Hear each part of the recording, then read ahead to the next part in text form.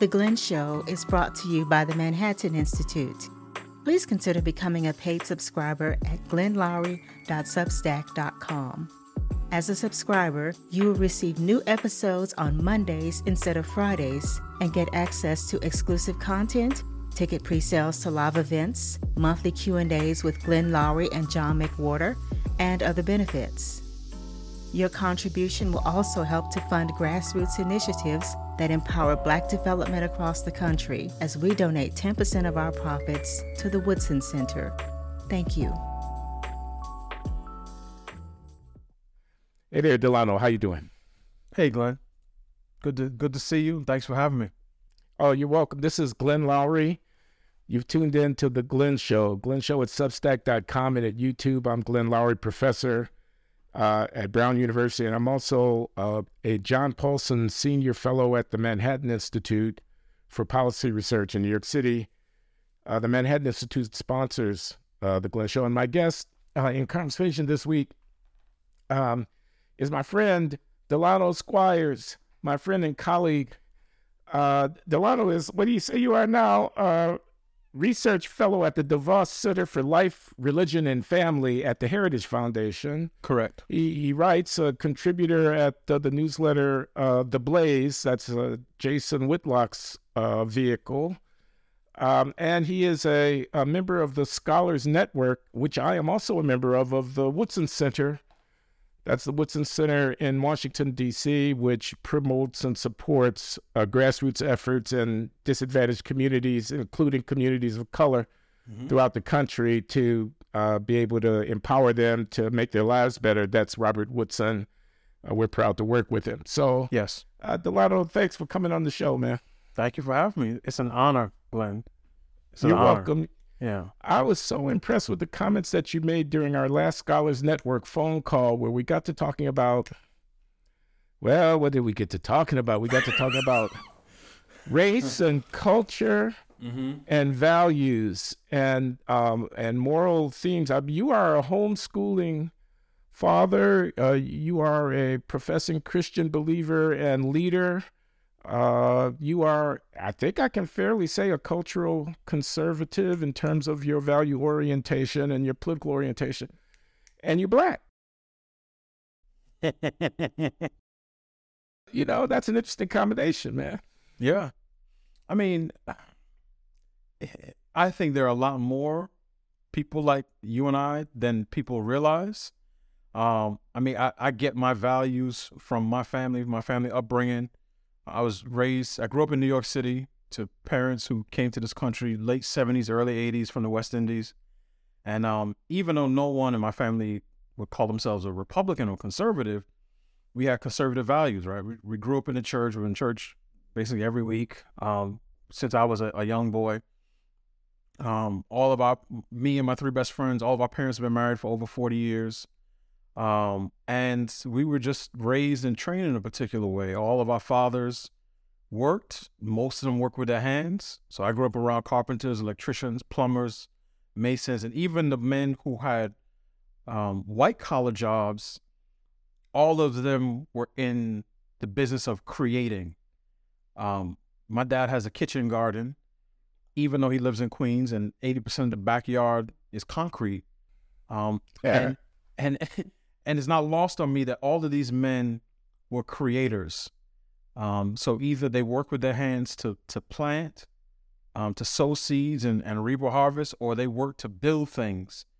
And as I said, it's not lost on me that you fast forward a generation or two, and some of the sons in my generation and certainly grandsons in the next generation have taken on the language of destruction. Everything is about dismantling, deconstructing, destroying. And so I can't come to where I come to just based on how I was raised. And I look around and I see other people have other explanations for why things work in the world the way they do. And as a Christian, as a believer, I open my Bible and I see that the explanations in the scripture tend to shine a lot more light on the world as I see it and as it is than what other people are saying. So So yeah, I mean, I'm all the things that you mentioned. I got my start writing in terms of public commentary, writing for a site called Black and Married with Kids, that was created by a couple dedicated to providing more positive images of Black families and marriage and relationships. I actually met my wife at their third documentary screening. So I come to the world of sort of cultural commentary, and particularly within the framework of a Christian conservative, with, at least from my perspective, rock solid sort of cultural bona fides. All right, so you can't. And Glenn, what people try to do is they'll look for anything, they'll nitpick, and they'll say, okay, what's his wife look like? If he's a conservative, if he's a Republican, that's okay. Is he married to a Black woman? Okay, does he live in a particular place? How does he speak? How does he carry himself? And my goal is to make it so that people actually have to answer my arguments. I don't want to let them get an easy way out from having, or allow them to run around the things that I'm saying when I talk about the importance of marriage and family, and issues like that. So I'm all the things that you said and more. Homeschool dad of 4 children, married 10 years, member in good standing at Temple Hills Baptist Church, and just waiting to see what else God has in store. What else God has in store? I used to talk like that when I was a Christian, man. It's a long story. I'm writing a memoir. I'll tell the story, and we could talk about it on another occasion. I don't want to talk about my thing, but I do want to talk about culture, politics, and race in America, and about the voice that you are articulating now about faith and the central role of it in grappling with the challenges that confront low-income African-American communities. And I can't help but remark, you're at the Heritage Foundation,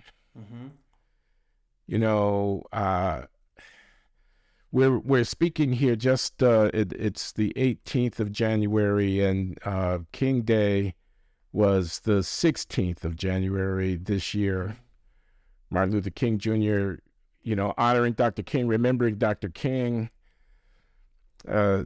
celebration of African-American struggle and triumph at the center of the American story and whatnot. And King, a Baptist minister, Ebenezer, right there in Atlanta.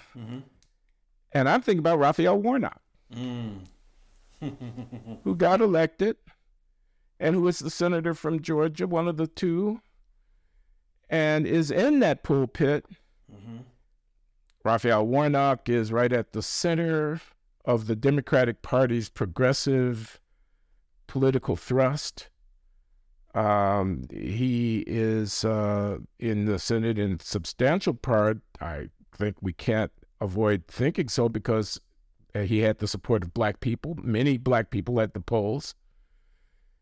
He's a minister. What am I getting at here? From King to Warnock, from Warnock to Squires. Somehow y'all are not singing from the same hymnal. No.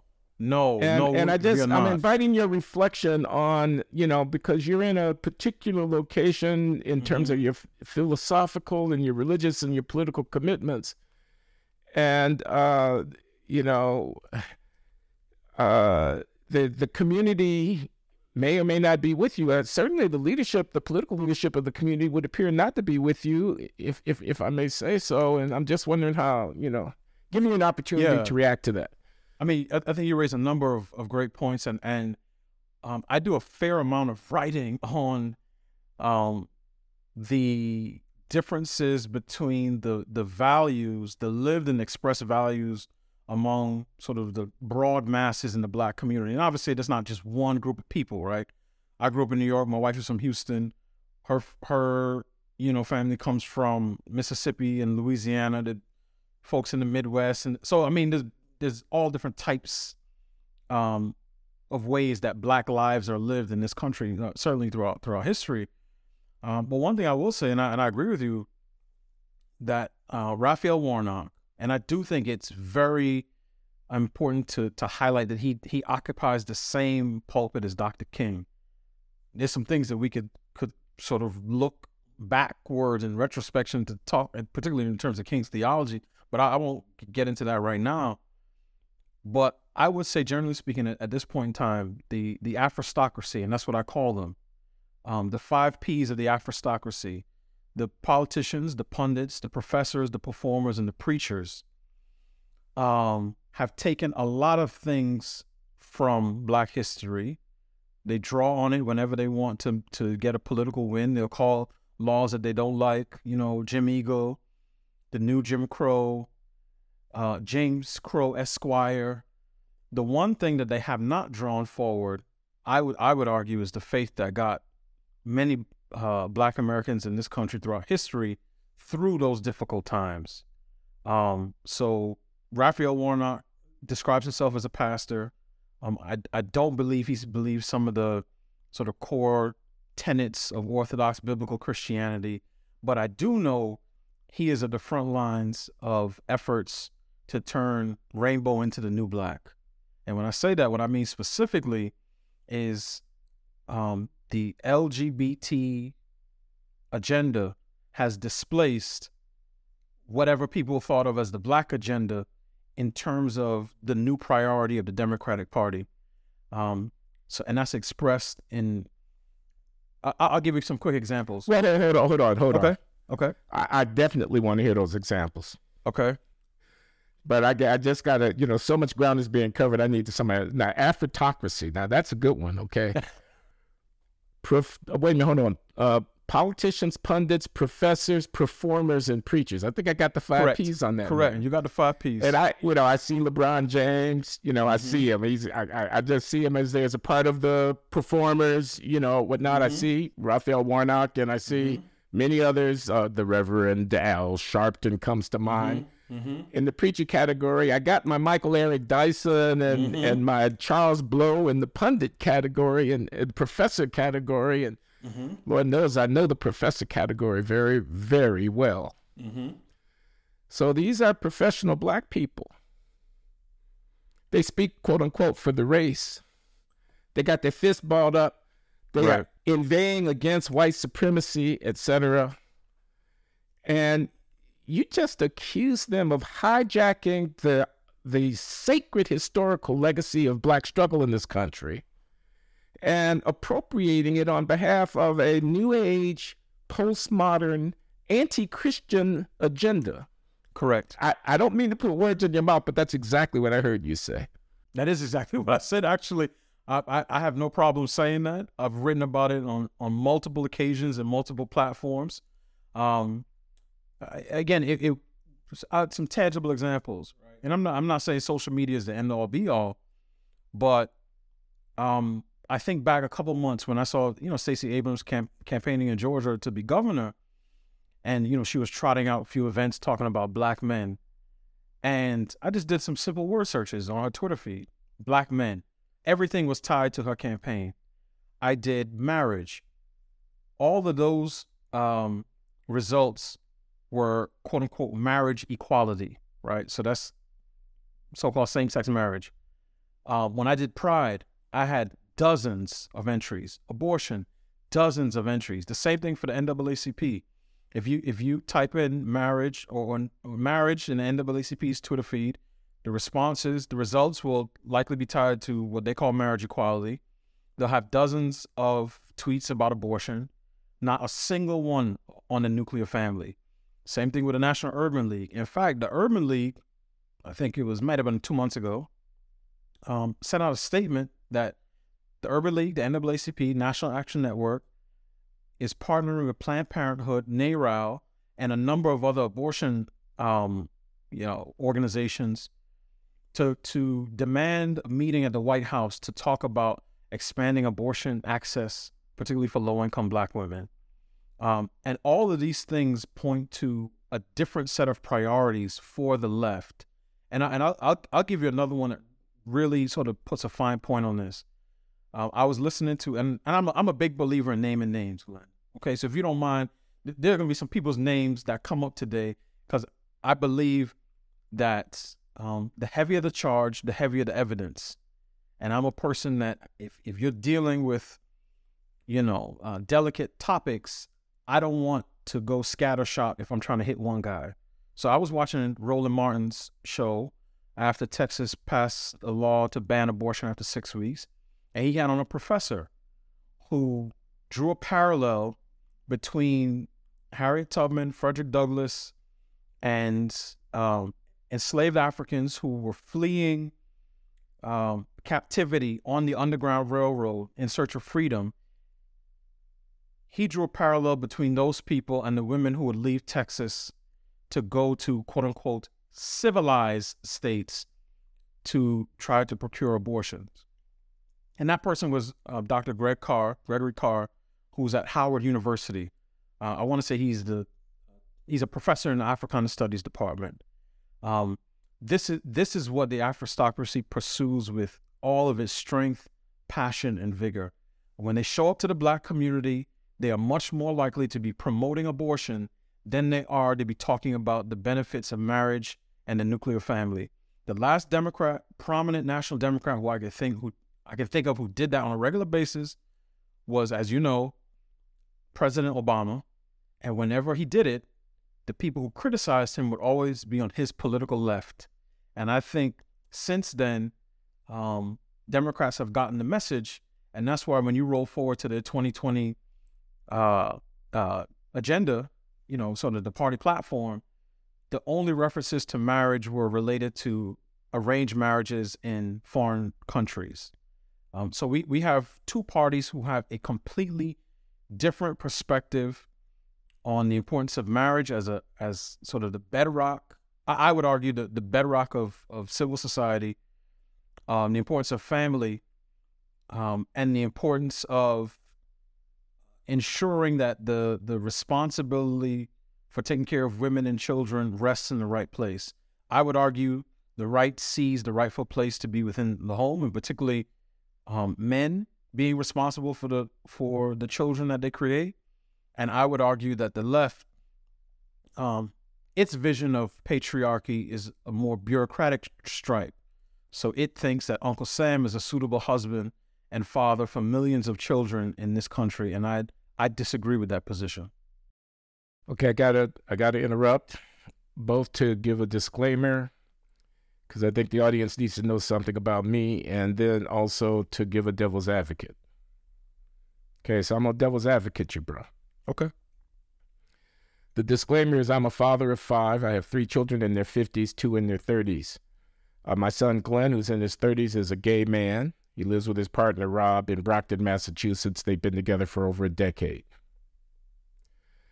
My daughter Tamara is a diversity officer for NARAL, Delano. Okay. She is a lawyer who has built a career in that sector of the law and diversity and inclusion stuff. She was the chief diversity person for the Democratic National Committee before she went to NARAL. My son Alden is a journalist in Chicago. He's an editor at the public radio station there, WBEZ, and he covers opportunity issues and diversity in neighborhoods around Chicago. And let me just say that he's a man of the left.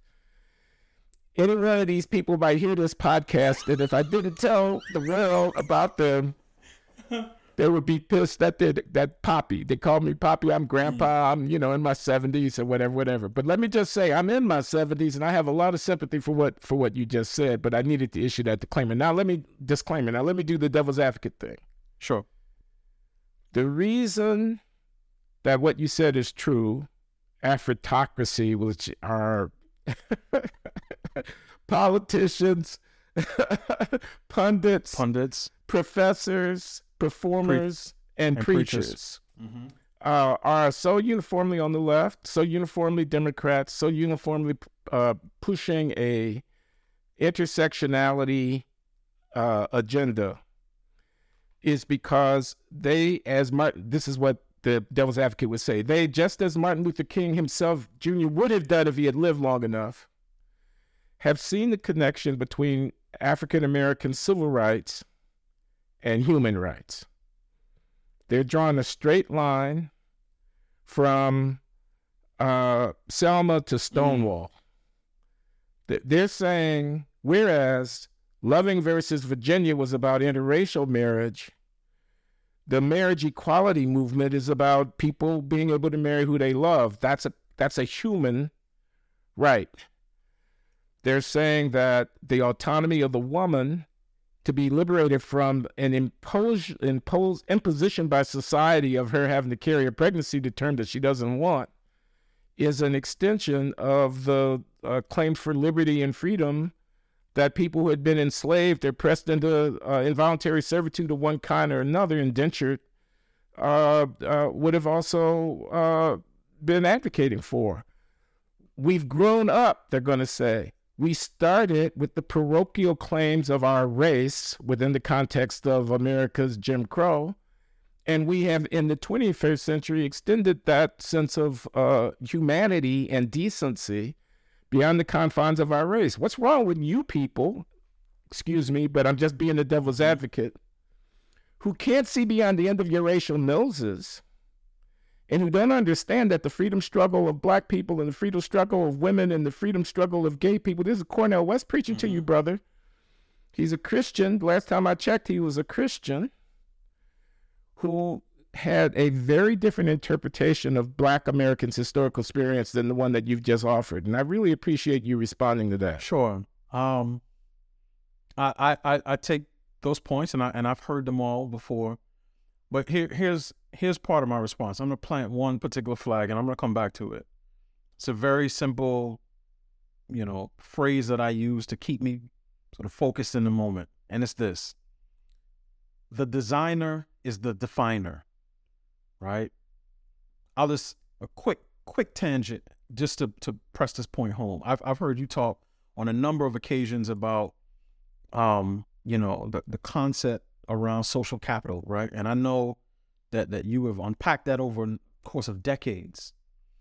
Every time someone cites Glenn Loury to talk about social capital and they weave that into their work, they are bringing not just attention, but honor and, in a certain sense, a sense of glory to your work.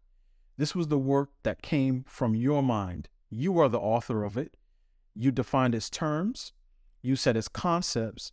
And if that person came back and said, well, I know Glenn Loury says that social capital involves X, Y, and Z, but I'm going to change the definitions of social and capital so that I can use it for my own purposes, but I'm going to call it the same thing. You would say, excuse me, sir, you didn't make that. I did. You don't get to define it, redefine it. I do. And in the same sense, when I think about my biblical worldview and the application of that to issues of political or social import, it's not just for the purpose of moral understanding. It's for the purpose of order. I believe that this world was one that was created. And as such, again, the designer is the definer. So when I think about what marriage is, its definition, I go to Genesis, right? 2:24. One man, one woman, for one lifetime and one covenant union dedicated to one another and the fruit that they bear from that union. When I think about the issue of life, biological sex, so this speaks to the issues around gender ideology. I go to Genesis 1:27. God created male and female, just two sexes, not 64, not 55, just two. So those things anchor me as I, look out into the world. So I understand people say, well, we don't agree with you. And I say, okay, that's fine. But what I also realize is that oftentimes they don't agree with themselves, because the same people who in one breath will say, well, not only women can get pregnant, right? There's pregnant people and people with the capacity for pregnancy. And they'll say, well, yes, men can get pregnant, until you start talking about abortion rights. And then everybody goes back to, well, this is a woman's issue, right? The same people who say, oh, there's more than two genders. Okay, well, you ask them how many there are. No one can give you a consistent definition on, from day to day. So my position and my broad response is I don't get to redefine terms that I did not create. And part of the reason I don't do that is because as a Christian, I'm not a thief. And I don't believe in robbing God of the glory that comes from acknowledging and appreciating his creation as he created it. And ultimately, I think that worldview has been helpful for me because now we're in the end game, right? We are arguing. We are literally in the West arguing about whether men can get pregnant. It doesn't get much more fundamental than that. And if we can't get our thinking straight around these issues, all of our future thoughts and words will be in Mandarin or some other foreign language because someone is going to come in and conquer this land. Okay. Mm-hmm. No. Go ahead. I'll just bring this thought to a close. So I understand people have different political beliefs, right?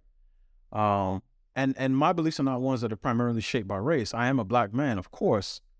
And I appreciate that. I love the diversity of God's creation. But ultimately, the question is like, did we create ourselves? And if so, then we can redefine things.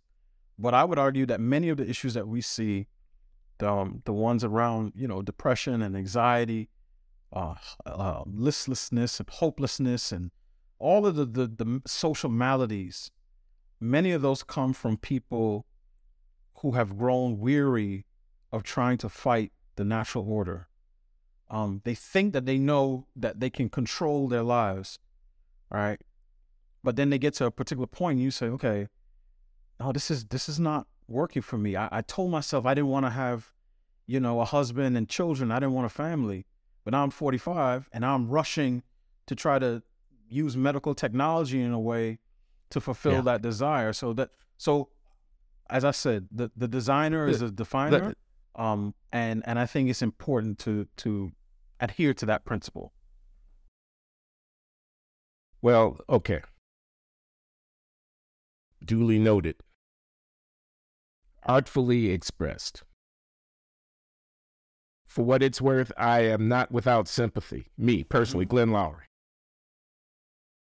But you said we. You said the hour is late and we are in trouble. We're sliding down into a dark place.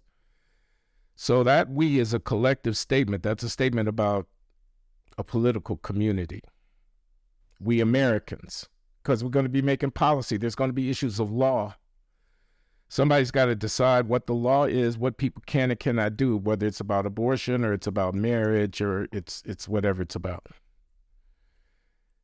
Now, not everybody will ascribe to the foundational beliefs that you just articulated. Not everybody thinks there's a God. And those who think there's a God, some of them think God is different from the God that you think. Not everybody reads that great book, the Bible, Old Testament and New. Not everybody does. And some who do read it differently than the way that you read it. We have to have a framework where, notwithstanding the fact that we don't all sign off on the same religious beliefs, we nevertheless can accommodate our mutuality and our living together under law. I'm sure you don't want to simply impose your beliefs on other people. So we have a constitution, we have a framework, we have, a Bill of Rights, et cetera, et cetera.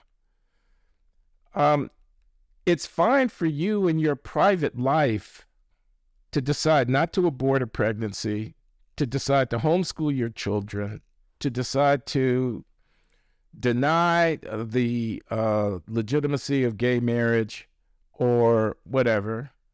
But when you act through law to impose that on other people, it becomes a different story altogether. So how do you justify the imposition of your beliefs, which would be required if, for example, the court were to strike down, what's the case, Obergefell, whatever. If the court has done, as it has done, it's stricken Roe versus Wade. Again, I'm not expressing my personal opinion here. But these are impositions, these are consequential acts of the state that infringe upon individuals. And to justify those acts by reference to a sectarian religious perspective raises a lot of questions. It almost has a tyrannical ring to it. It's something that's not liberal in the small L sense of freedom of persons, of conscience, and all of that. Again, no establishment of religion. That's one of the First Amendment dictates, et cetera, et cetera. So I think I've said enough for you to get the idea of what I'm trying to get you to talk about. It's a common response, but the way I would respond is that every law and policy is inherently moral. Someone's belief system is always going to be imposed and inscribed on our laws, and certainly someone's belief system is going to be imposed on the public square. I'm just clear about what it is I believe and why it is I believe it.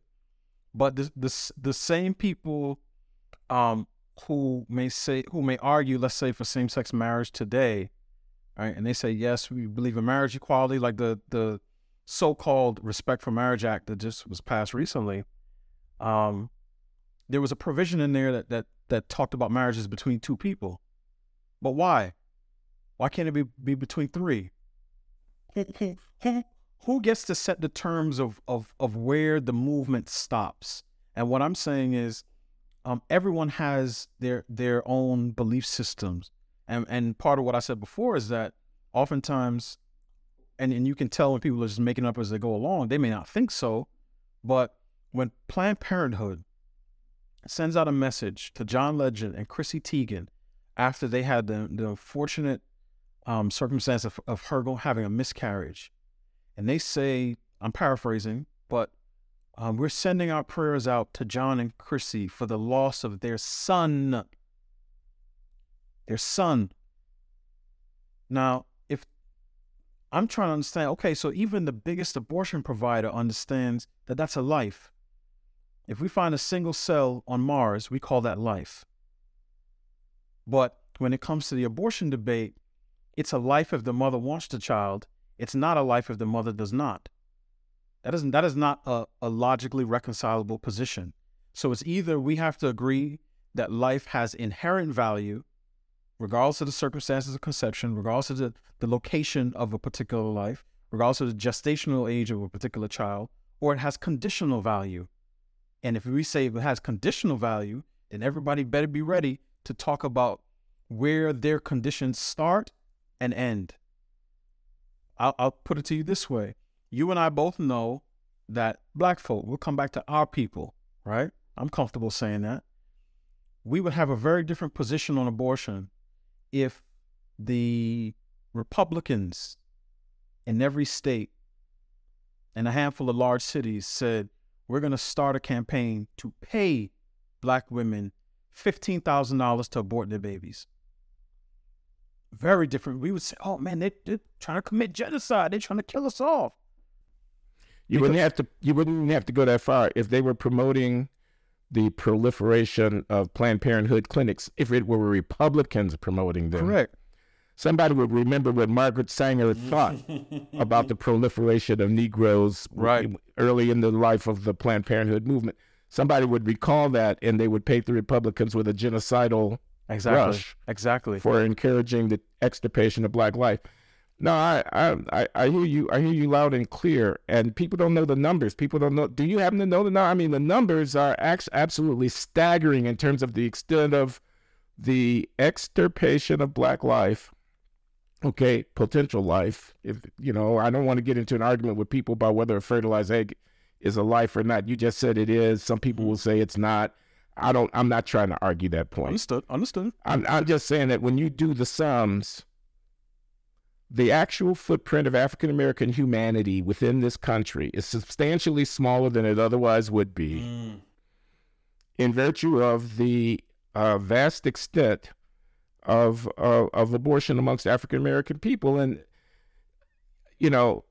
that's worth remarking, even if at the end of the day we were to decide that a woman has a right to choose, or has a right to choose after a certain number of weeks or whatever. I mean, before a certain number of weeks or whatever. Right. However we were to resolve that question, the overarching fact that the health of African American society, the robustness of it, of the capacity to reproduce our being into another generation.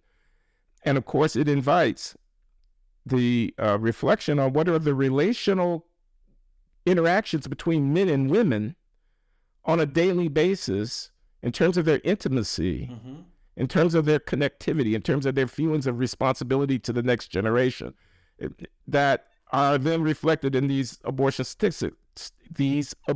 statistics. Regardless of whether or not I thought Roe versus Wade was rightly or wrongly decided, that's a profound reality of the African American condition that ought to occasion deep reflection from our moral leadership about where we're going and what has become of our society. Yeah. So anyway, that's my speech. Our next partner has a product I use literally every day. I started taking AG1 because I was concerned about my health. My wife was getting on my case, telling me that I should be taking supplements, that I should be doing something besides the sloppy eating that I was doing and the lack of exercise that I was getting to improve my health. I wanted better gut health, more energy. I wanted to optimize my immune system. I hated taking pills and vitamins from all those different bottles. I wanted a supplement that actually tastes great. Now that I've been on AG1, I love it. It doesn't taste like it's super healthy. It has a kind of mild tropical taste that I actually look forward to each morning. So, what is this stuff? With one delicious scoop of AG1, you're absorbing 75 high-quality vitamins, minerals, whole food sourced superfoods, probiotics, and adaptogens to help you start your day right. This special blend of ingredients supports your gut health. It helps your nervous system, your immune system, your energy, recovery, focus, and aging. All of the things. What I do is every morning before breakfast, I take my dose of AG1. It's become a habit. I've incorporated it into my daily routine. It really makes me feel better. I've noticed it abets my digestion. I feel like I have more energy. It's easy to pack in my bag. I take it with me when I travel. I use it without fail every day. It costs you less than $3 a day. You're investing in your health, and it's cheaper than if you were to buy all the supplements yourself. You're investing in an all-in-one nutritional insurance. Now, tons of people take some kind of multivitamin, and it's important to choose one with high-quality ingredients that your body will actually absorb. AG1 is a small micro habit with big benefits. It's one thing you can do every single day to take care of yourself. Right now, it's time to reclaim your health and arm your immune system with convenient daily nutrition. It's just one scoop in a cup of water every day. That's it. No need for a million different pills or supplements to look out for your health. To make it easy, Athletic Greens is going to give you a free 1-year supply of immune-supporting vitamin D and 5 free travel packs with your first purchase. All you have to do is visit athleticgreens.com/Glenn.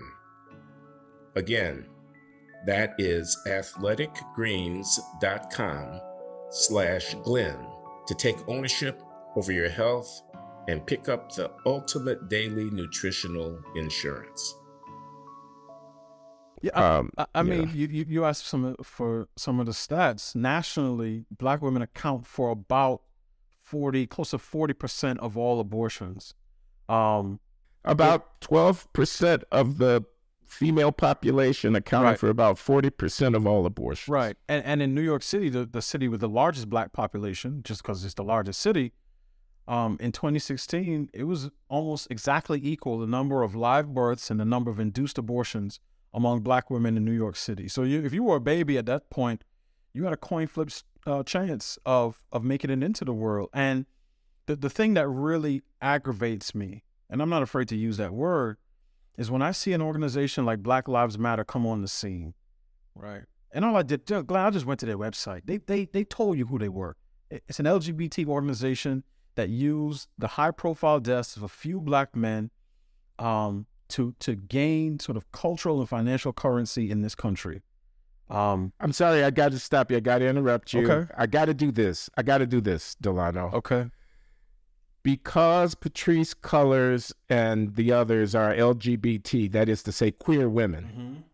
you just called Black Lives Matter, which is a loose affiliation of, a lot of different groups across the country, an LGBT organization. Correct. That's not fair. That's not fair. Well, if I didn't say this, I meant to say Trojan Horse Organization, but I'll leave that part out for right now. But it's true. I mean, if you go to their 13 original principles, they didn't use the words police or violence a single time. I've done the word search multiple times. They said that they're queer affirming, trans affirming, woman affirming, and explicitly against the nuclear family. So they are not concerned with Black lives. But the only reason I bring them up is because these are the same people that say that white conservatives have a white supremacy agenda and want to keep Black people down and in chains. But if you were a Black baby in utero in 2016 in the South Bronx, you would be much better off having your mother speak to a white Christian conservative woman outside of Planned Parenthood than a BLM activist. Your chances of living and being born into this world will be much higher if your mother received counsel from the first woman and not the second. So, I mean, the abortion statistics should make any person just take a step back. The Black population has been at about, in this country, has been at between 11 and 13% for over 50 years. And that's at the beginning of life. We didn't even get to the fact that among young Black men 15 to 24 years old, among those who pass away, obviously tragically, half of those die via homicide. So we're getting squeezed on both ends. And my last year working for DC government, I worked in the Office of Gun Violence Prevention. I was on the calls every morning at 8:30, hearing about every contact shooting in the city. And consistently, it was always young Black male, young Black male, young Black male. So yes, all of these things speak to the condition of Black family life. The disappearance of marriage, particularly as it relates with respect to low-income neighborhoods, the disproportionate abortion rate. Glenn, don't you find it odd that Planned Parenthood and the issue of abortion is probably the only one where an organization with a checkered racial past, and particularly a checkered racial past as it relates to its founder, and a disproportionate impact on Black bodies and Black lives. This is one of the only issues in which the left doesn't stand up and say, hey, there's a problem here.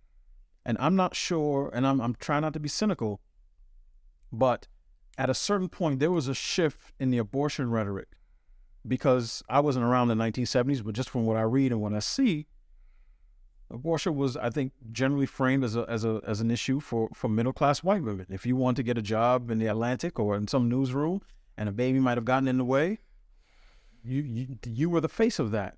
Now, all of a sudden, every Black politician and every politician on the left is saying, if Roe is struck down, this will have a disproportionate impact on poor Black women, which means they think it is a more fitting fate for a child to be killed in utero than to be born to a poor Black woman.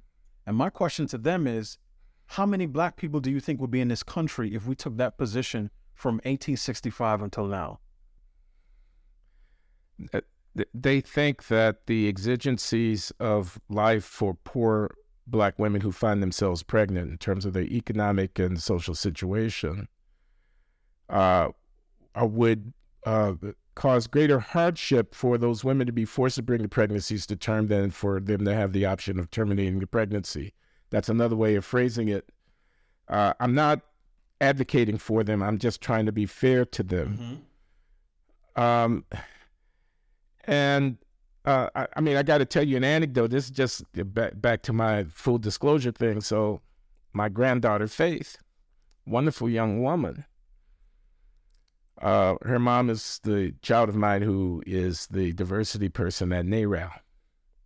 And Faith is an undergraduate at the University of Illinois, Urbana. And at our last family reunion, she comes up to me and she says, "Poppy," because the decision in the case overturning Roe had just come down. Where do you stand? And I said, look, I got to be honest with you. I think Roe was wrongly decided. I think they invented a right in the Constitution that's not there, and the court gets to decide about stuff like that. And I don't have a problem with them. They didn't decide the issue. They turned it back to the states. The states can decide it. And, if you go to your state and argue for your side. And I said, viability, you're killing the person. I mean, you can't kill the baby after it's born because it's inconvenient. Well, how can you kill it just before it's born?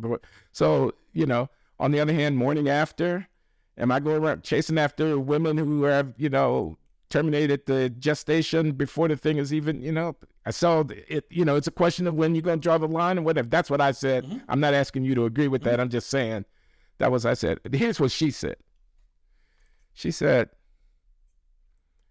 those people who want to take away my right to terminate this pregnancy don't respect my personhood as a human being. They want to make me into, force me into, a role that I should be able to choose about it one way or the other. It's a fundamental right to me. It's a fundamental right. And a lot of people are going to say that. And I think we're back to square one in this conversation, which is, on the one hand,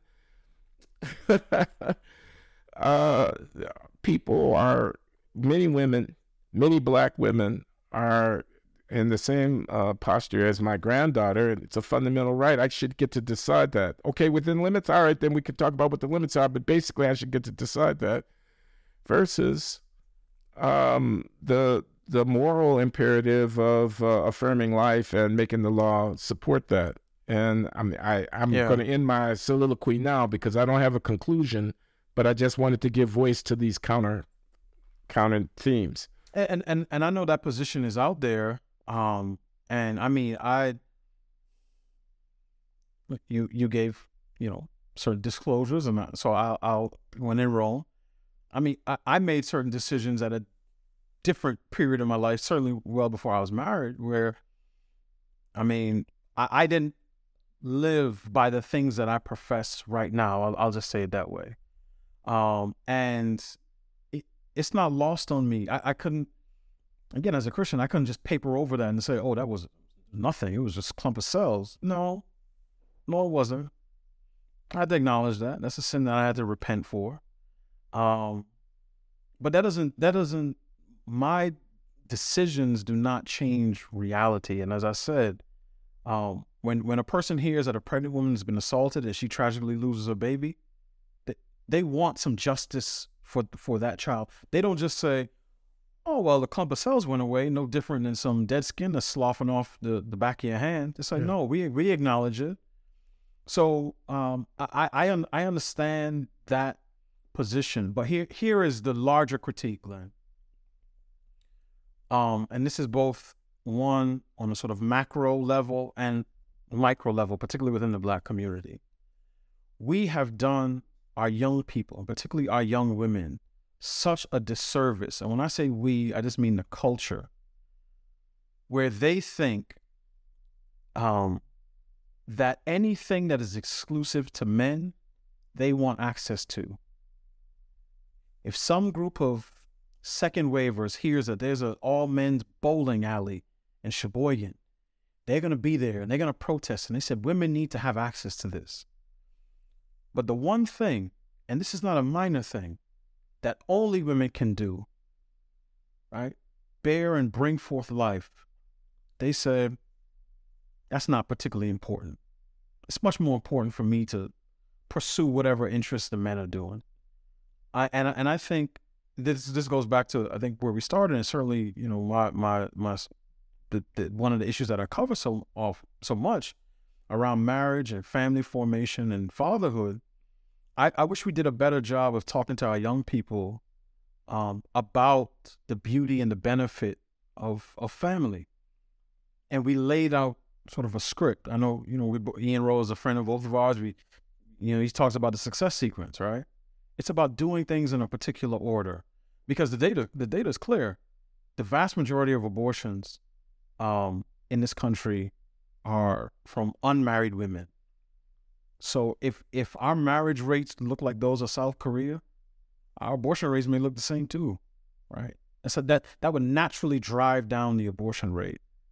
You just made reference to Ian Rowe, who's a fellow at the American Enterprise Institute, and whose book Agency, with a subtitle, has just been published, in which he advocates for a formula for success of everybody, including Black folk, what he calls the free family, religion, education, and entrepreneurship. And if you get those right, the success sequence is marrying, having a full-time job before you have a kid. You're unlikely to be poor. Correct. That's what you were referring to. Correct. Yeah. So I want to ask you one more question about abortion. Because again, I got family. This one is my wife. And every time this issue comes up, she says, yeah, right to life from conception to birth. And as soon as the kid is here, they ain't interested in life no more. So, in other words, health care for the baby, food for the baby. The mother is poor. You don't want the government being on welfare. You don't like welfare. You're not providing benefits. There's no housing subsidy. There's no cash grant. They're living in poverty and whatnot. This woman is struggling to keep this baby with baby formula and so forth, and she doesn't have any place to go and any shelter and any place to support. So how come all of the pro-life people are gung-ho about people having babies, but not so, if they're Republican especially, interested in having the help provided to these women so they can take care of the babies? I've heard that question. I think it sort of gets down to a matter of worldview, right? I don't start from the position that it's the government's ultimate responsibility to take care of a pregnant woman and her child. I start from the position that is that child's father's responsibility to take care of that woman and that child. So we're already starting at two different places and diverging. Now, if he's not there, I believe in a social safety net. But when you're on your third generation using the safety net, it's clear that it's turned into a spider's web because you and your family can't get out of its grip.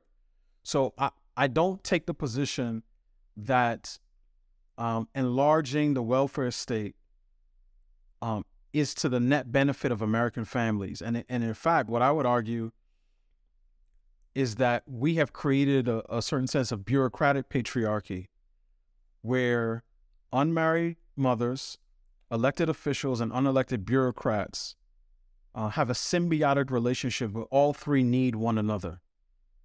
And I would like to pull women out of that. One, because I think the incentive structures are all wrong. You can't, and particularly, this goes back particularly, in the race conversation, people were always talking about, wealth inequality. You're not going to build wealth if your spouse is the federal government. That's not happening. So I'm big on responsibility, right? I studied as an engineer, as an undergrad. And one of the few things I still remember from taking physics is the law of conservation of energy. It basically says once created, energy cannot be destroyed, sort of pass, from one form to the other. And I think in sort of the social sphere, there's a law of what I call the law of dissipating responsibility. That once responsibility is created, it can't be destroyed. It's just passed from one entity to the next. And when that responsibility leaves the father and moves to an unelected bureaucrat, that the trend lines are not pointing in the right direction, because they can't possibly care for you and your child when they have, depending on what city it is, a couple hundred other kids on their docket. So I understand the desire for a larger sort of welfare state, and there are a number of Republicans who have put forth positions to try to strengthen families. I think Senator Rubio, Senator Romney both have plans. Some of them involve expanding, maternal leave. Some of them involve, cash stipends or child tax credits for families that have children. And I'm not sort of facially opposed to those things per se, I just believe and before we get to the policy, let's mark out the definitions, right? Let's get the incentives correct. Let's get the interests correct. And one of my frustrations, even, and this is a frustration for the conservative right, is as I was hearing people talking about post-Roe America, some people started to sound like liberals. You know, the classic line is a hospital room is too small for a woman, her doctor, and the federal government. But judging by what I was hearing, it was too small for the father as well, because his position never came up in the discussion. And I am a big believer, Glenn, both in this area, in the area of crime and punishment, of getting more comfortable asking the question, where is the father?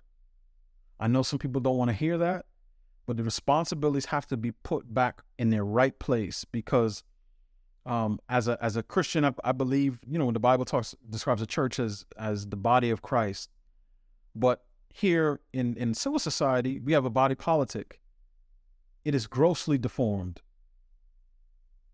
The welfare state, the bureaucracy is way too big, and there has been a corresponding atrophying of civil and civic institutions as well as the family. And I don't want to live in a country, and I don't want to pass on the world to my kids where the vast majority of kids feel as if it's the government's role to support them. The vision that I have for the future is one in which husbands and wives are raising their children together in loving, low conflict homes. I know it's not, that's my ideal, and that's what I'm always pushing towards. More power to you, but I'm going to do the devil's advocate thing here again. Okay. And it's basically built around the idea that I have a fabric and there's a loose thread, and I start pulling. The more I pull, the more it unravels. The next thing you know, I got a long spool of thread. I can pull on the loose thread and unravel the fabric, but I can push and push and push all I want to on that thread, and I'm not going to reweave that fabric again. It's a metaphor meant to represent the effects of modernity. You heard about it. Mm-hmm. You've already heard about postmodernity. Mm-hmm. You know about secularism. You know about the decline of faith. You know about how institutions change. I mean, nobody was talking about gay rights 50 years ago. They're talking about it now, and they're talking about transgender and all the rest, and they weren't talking about it before. And the world is a fast-moving place, and systems of belief change over time. You sound utopian. I'm just giving the devil's advocate here. Would that we could simply wish it so, and then the values would be different from what they are. But the forces, and you mentioned social media, that's a very important one, mm-hmm. that are at work amongst us now are extremely powerful. Mm-hmm. So what I want to know is whether you're not just kind of spitting into the wind, whether you're not kind of like crying out in the wilderness against your fate. And your fate is that the world of our forefathers and mothers, the comfortable world of faith and order is gone forever. It's not coming back. 70% of black babies born to a woman without a husband. Everything in the culture, every single thing pushing against the position that you just got through articulating, with very, very few exceptions. Talk about popular culture amongst African Americans. I remind you of Megan Thee Stallion, okay, and company. Look at Hollywood. Look at what's on television. Look at the politics of it. So I don't understand how we're gonna get from where we are to where you want to be. So here's how I would respond to that. Right, one, sometimes the battles that are most worth fighting are the ones you believe that you can't win. I don't even think that we fought the battle, because to your point, it'd be different if I saw 15, 20 years of culture trying to push in the direction that I'm advocating and things not changing. We haven't done that. In fact, what we've gotten from the Black leadership class is the marshaling of resources, right? Of priorities, of righteous indignation, of financial capital, of social capital, all for the purpose of getting white people straight. Because the Afrostocracy seems to think that the two biggest problems facing Black America are income inequality and systemic racism. And that's why their two primary solutions are bigger government and better white people. You can't tell me that we can't, right? Better white people. Right? That actually, wishing for better white people turns out not to be a political program. There we go. So I would argue, Glenn, that they are the utopians. I'm a person that's operating within the framework of natural, social, and moral order. Every child has a mom and a dad. And you could go through every birth certificate in this country since the beginning, or in any country since the beginning of time. None of them say John Q. government. So I'm not speaking to utopia. All I'm saying is that the man and the woman who come together to make a child have obligations to that child. And I know we live in a point in time where people don't talk about duty and obligations. It's all about what makes me happy at a particular time. But again, we have seen since 2020, since George Floyd was killed on the streets of Minneapolis, a concerted effort in every part of our society to marshal our resources and righteous indignation towards the project of expressing the value of Black lives. And what I'm saying is the track work is there. We saw during the COVID-19 pandemic, politicians get very comfortable making moral arguments for why people should take certain types of medical interventions, and saying, if you don't do this, you're going to kill both your child and your mother.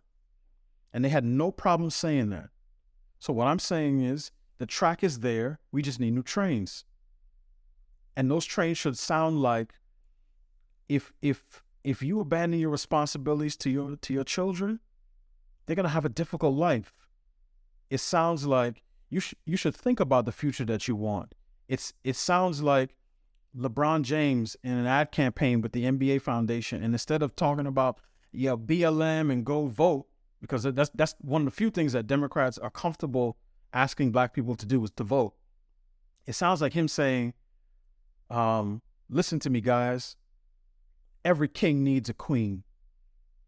I can tell you that because I'm LeBron James and I speak from experience.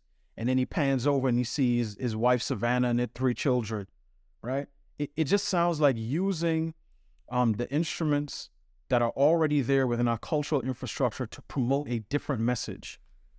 That was a hypothetical LeBron commercial. Correct, yeah. A hypothetical. But what I'm saying is part of this has to do with our thinking on these issues. And I think the utopians are the ones who think that, okay, if we just, I know you and John have covered this issue, right, around school choice. I live in D.C. with the only federally funded voucher program in the country.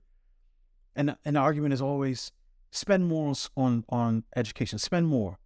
But spending has gone up 270% in real dollars since 1971, right? It's not the money. It's how we think about these issues. And the people who think, whether they are prison abolitionists, whether they are, big government socialists, who think that more resources will solve moral problems, they are the ones who are living in a place that literally does not exist, i.e. utopia. I'm just trying to cut with the grain. I'm just trying to go with the direction the tides are taking me. But some people just seem to prefer swimming in choppy water. So I think that's what attention is. All I'm saying is, let's at least give it a chance, right? And the crux of my argument is, if every single white person today in this country went back to their European ancestral homeland, or they followed Elon Musk on Explorer 1 to the moon, Every single problem in the Black community that we have today would be facing us tomorrow. Now, some of these guys would be out of a job because without any, guilty white folks to wrangle, the people with three names, as you call them, would have to find something else to do. But in our communities, it would still be some of the same issues. The politicians, pundits, professors, performers, and preachers. I've committed that one to memory.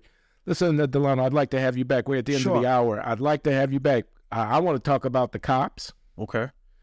And I want to talk about the schools. You're in the DeVos Center. That's the family of Betsy DeVos, not her name, at the Heritage Foundation, Life, Religion, and Family. And I think we'd have a lot more to talk about. Absolutely. So let's circle back in a bit and carry on the conversation. But Delano Squires has been my guest here this hour at the Glenn Show, and I really appreciate you giving me the time and appreciate, we don't hear in the mainstream media voices such as Delano Squires, and we particularly don't hear Black voices to that effect. So I'm very proud. I'm proud to be affiliated with the Woodson Center, where I donate 10% of the net proceeds from the Glenn Show to support that work.